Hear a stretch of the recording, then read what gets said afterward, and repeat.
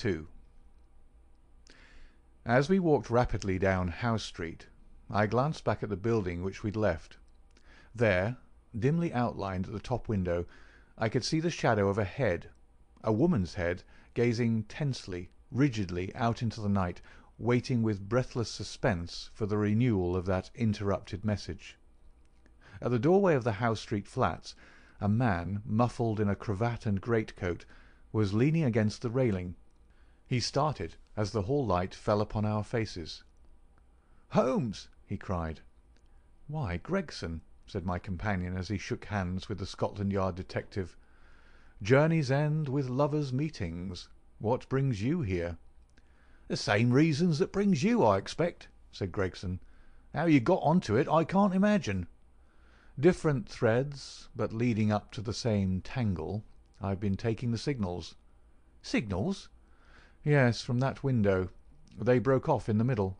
We came over to see the reason, but since it is safe in your hands I see no object in continuing this business." "Wait a bit," cried Gregson eagerly. "I'll do you this justice, Mr. Holmes, that I was never in a case yet that I didn't feel stronger for having you on my side. There's only the one exit to these flats, so we have him safe." "Who is he?" "Well, well, we score over you for once, Mr. Holmes. You must give us best this time." He struck his stick sharply upon the ground, on which a cabman, his whip in his hand, sauntered over from a four-wheeler which stood on the far side of the street.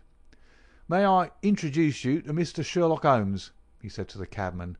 "This is Mr. Leverton of Pinkerton's American Agency." "The hero of the Long Island cave mystery," said Holmes. "Sir, I am pleased to meet you." The American, a quiet, business-like young man with a clean-shaven, hatchet face, flushed up at the words of commendation. "I am on the trail of my life now, Mr. Holmes," said he. "If I can get Georgiano—" "What, Georgiano of the Red Circle?" "Oh, he has a European fame, has he? Well, we've learned all about him in America. We know he's at the bottom of 50 murders, and yet we've nothing positive we can take on him. I tracked him over from New York, and I've been close to him for a week in London, waiting for some excuse to get my hand on his collar. Mr. Gregson and I ran him to ground in that big tenement house, and there's only one door, so he can't slip us. There's 3 folk come out since he went in, but I'll swear he wasn't one of them." "Mr. Holmes talks of signals," said Gregson. "I expect, as usual, he knows a good deal that we don't." In a few clear words, Holmes explained the situation as it had appeared to us. The American struck his hands together with vexation. "He's on to us!" he cried. "Why do you think so?" "Well, it figures out that way, does it not? Here he is sending out messages to an accomplice. There are several of his gang in London. Then suddenly, just as by your own account he was telling them that there was danger, he broke short off. What could it mean except that from the window he had suddenly either caught sight of us in the street, or in some way come to understand how close the danger was, and he must act right away if he was to avoid it. What do you suggest, Mr. Holmes?" "That we go up at once and see for ourselves." "But we have no warrant for his arrest." "He is in unoccupied premises under suspicious circumstances," said Gregson. "That is good enough for the moment. When we have him by the heels we can see if New York can't help us to keep him. I'll take the responsibility of arresting him now." Our official detectives may blunder in the matter of intelligence, but never in that of courage.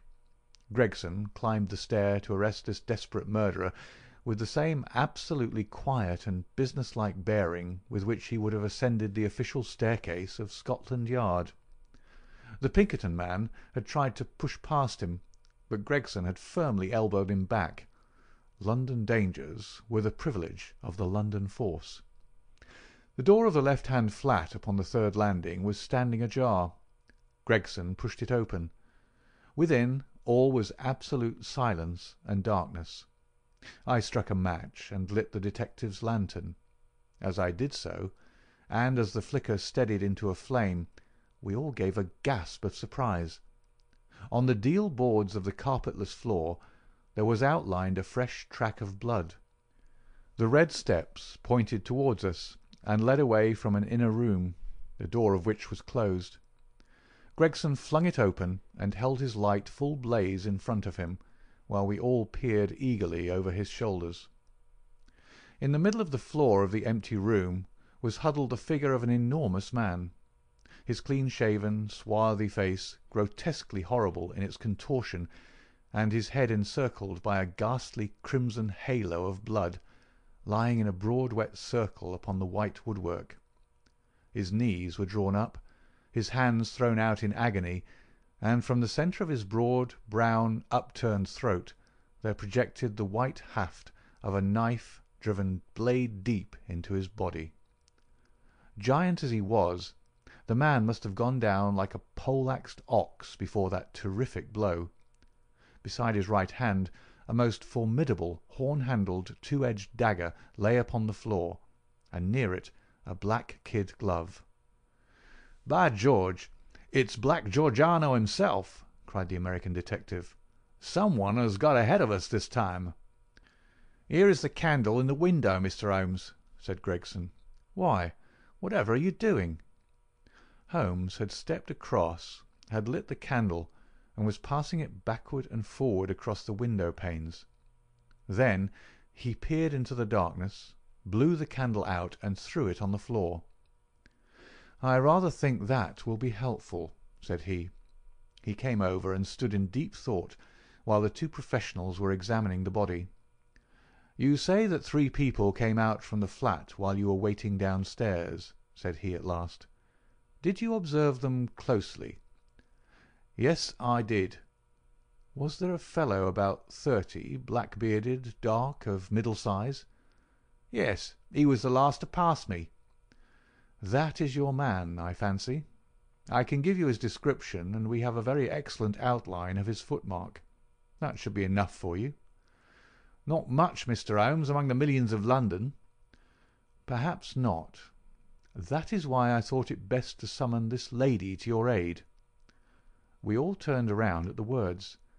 There, framed in the doorway, was a tall and beautiful woman, the mysterious lodger of Bloomsbury. Slowly she advanced, her face pale and drawn with a frightful apprehension, her eyes fixed and staring, her terrified gaze riveted upon the dark figure on the floor. "You have killed him," she muttered. "Oh, Dio mio, you have killed him." Then I heard a sudden sharp intake of her breath, and she sprang into the air with a cry of joy. Round and round the room she danced, her hands clapping, her dark eyes gleaming with delighted wonder, and 1,000 pretty Italian exclamations pouring from her lips. It was terrible and amazing to see such a woman, so convulsed with joy at such a sight. Suddenly she stopped, and gazed at us all with a questioning stare. "But you are police, are you not? You have killed Giuseppe Georgiano, is it not so?" "We are police, madam." She looked round into the shadows of the room. "But where, then, is Gennaro?" she asked. "He is my husband, Gennaro Luca. I am Emilia Luca, and we are both from New York. Where is Gennaro? He called me this moment from this window, and I ran with all my speed." "It was I who called," said Holmes. "You? How could you call?" "Your cipher was not difficult, madam. Your presence here was desirable. I knew that I only to flash 'Vieni,' and you would surely come." The beautiful Italian looked with awe at my companion. "I do not understand how you know these things," she said. "Giuseppe Georgiano, how did he—" She paused, and then suddenly her face lit up with pride and delight. "Now I see it. My Gennaro, my splendid, beautiful Gennaro, who has guarded me safe from all harm. He did it. With his stone-strong hand he killed the monster. Oh, Gennaro, how wonderful you are! What a woman could ever be worthy of such a man?" "Well, Mrs. Luca," said the prosaic Gregson, laying his hand upon the lady's sleeve, with as little sentiment as if she were a Notting Hill hooligan, "I'm not very clear yet who you are or what you are, but you've said enough to make it very clear that we shall want you at the Yard." "One moment, Gregson," said Holmes. I rather fancy that this lady may be as anxious to give us information as we can be to get it. You understand, madam, that your husband will be arrested and tried for the death of the man who lies before us? What you say may be used in evidence, but if you think that he has acted from motives which are not criminal, and which he would wish to have known, then you cannot serve him better than by telling us the whole story." "Now that Giordano is dead, we fear nothing," said the lady. "He was a devil and a monster, and there can be no judge in the world who would punish my husband for having killed him." "In that case," said Holmes, "my suggestion is that we lock this door, leave things as we found them, go with this lady to her room, and form our opinion after we have heard what it is that she has to say to us." Half an hour later we were seated, all four, in the small sitting-room of Signora Luca, listening to her remarkable narrative of those sinister events, the ending of which we had chanced to witness. She spoke in rapid and fluent but very unconventional English, which for the sake of clearness I will make grammatical. "I was born in Posillipo, near Naples," said she, "and was the daughter of Augusto Barelli, who was the chief lawyer and once the deputy of that part. Gennaro was in my father's employment, and I came to love him, as any woman must. He had neither money nor position, nothing, but his beauty and strength and energy, so my father forbade the match. We fled together, were married at Bari, and sold my jewels to gain the money which would take us to America. This was 4 years ago, and we have been in New York ever since. Fortune was very good to us at first. Gennaro was able to do a service to an Italian gentleman. He saved him from some ruffians in the place called the Bowery, and so made a powerful friend. His name was Tito Castalotti, and he was the senior partner of the great firm of Castolotti and Zamba, who are the chief fruit importers of New York. Signor Zamba is an invalid, and our new friend Castolotti has all power within the firm, which employs more than 300 men. He took my husband into his employment, made him head of a department, and showed his good will toward him in every way. Signor Castolotti was a bachelor, and I believe that he felt as if Gennaro was his son, and both my husband and I loved him as if he were our father. We had taken and furnished a little house in Brooklyn, and our whole future seemed assured, when that black cloud appeared which was soon to overspread our sky. One night, when Gennaro returned from his work, he brought a fellow countryman back with him. His name was Giordano, and he had come also from Posillipo. He was a huge man, as you can testify, for you have looked upon his corpse. Not only was his body that of a giant, but everything about him was grotesque, gigantic, and terrifying. His voice was like thunder in our little house. There was scarce room for the whirl of his great arms as he talked. His thoughts, his emotions, his passions, all were exaggerated and monstrous. He talked, or rather roared, with such energy that others could but sit and listen, cowed with the mighty stream of words. His eyes blazed at you and held you at his mercy. He was a terrible and wonderful man. I thank God that he is dead. He came again and again, yet I was aware that Gennaro was no more happy than I was in his presence. My poor husband would sit pale and listless, listening to the endless raving upon politics and upon social questions which make up our visitors' conversation. Gennaro said nothing, but I, who knew him so well, could read in his face some emotion which I had never seen before.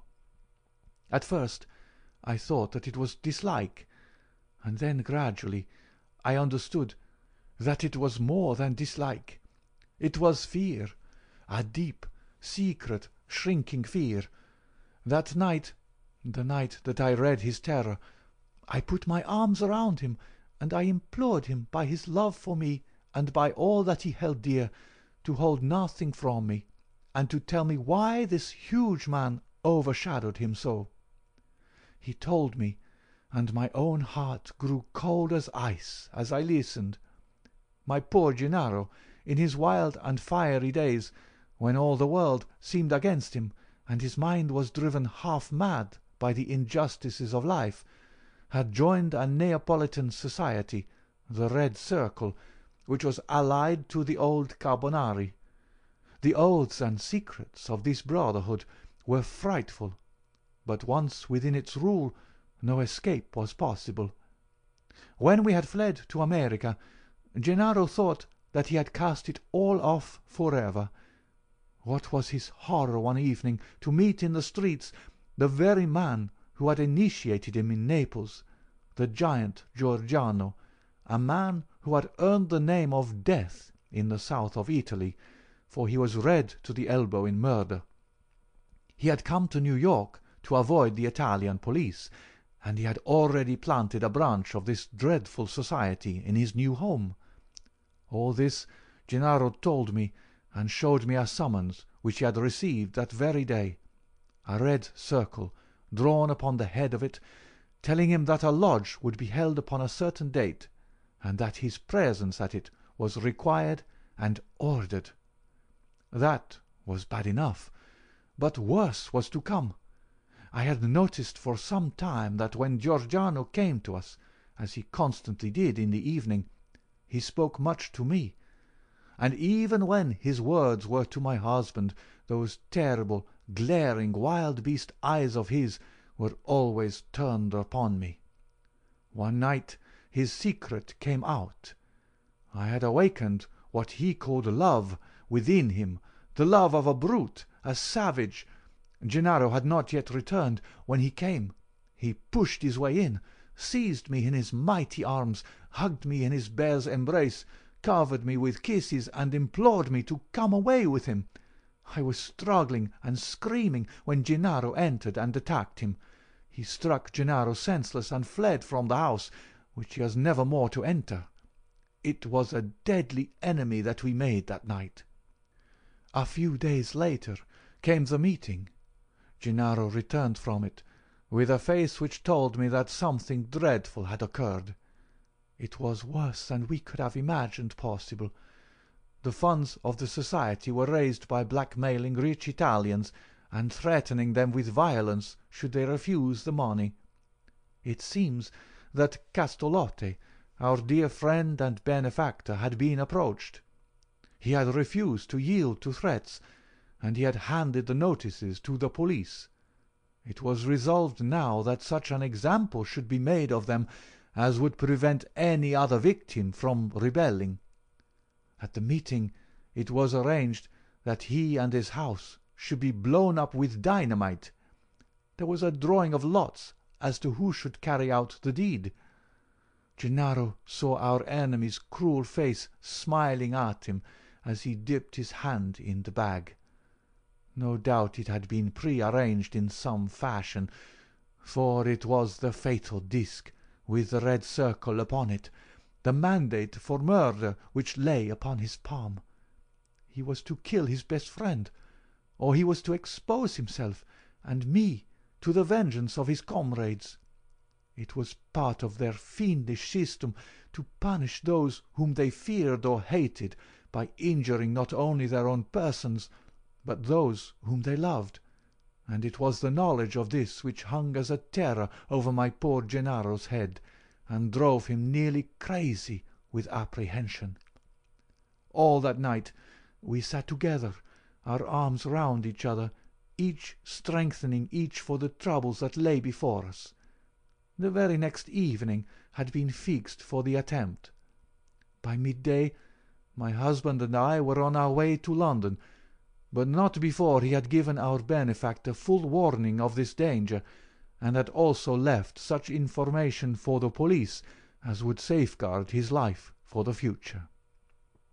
The rest, gentlemen, you know for yourselves. We were sure that our enemies would be behind us like our own shadows. Giorgiano had his private reasons for vengeance, but in any case we knew how ruthless, cunning, and untiring he could be. both Italy and America, are full of stories of his dreadful powers. If ever they were exerted, it would be now. My darling made us the few clear days which our start had given us in arranging for a refuge for me in such a fashion that no possible danger could reach me. For his own part, he wished to be free, that he might communicate both with the American and with the Italian police. I do not myself know where he lived or how. All that I learned was through the columns of a newspaper. But once, as I looked through my window, I saw two Italians watching the house, and I understood that in some way Giordano had found our retreat. Finally, Gennaro told me through the paper that he would signal to me from a certain window, but when the signals came, they were nothing but warnings which were suddenly interrupted. It is very clear to me now that he knew Giordano to be close upon him, and that, thank God, he was ready for him when he came. And now, gentlemen, I would ask you whether we have anything to fear from the law, or whether any judge upon earth would condemn my Gennaro for what he has done." "Well, Mr. Gregson," said the American, looking across at the official, "I don't know what your British point of view may be, but I guess that in New York this lady's husband will receive a pretty general vote of thanks." "She will have to come with me and see the chief," Gregson answered. "If what she says is corroborated, I do not think she or her husband has much to fear. But what I can't make head or tail of, Mr. Holmes, is how on earth you got yourself mixed up in the matter." "Education, Gregson, education. Still seeking knowledge at the old university. Well, Watson, you have one more specimen of the tragic and grotesque to add to your collection. By the way, it is not 8 o'clock, and a Wagner night at Covent Garden. If we hurry, we might be in time for the second act." End of Part 2 of The Adventure of the Red Circle.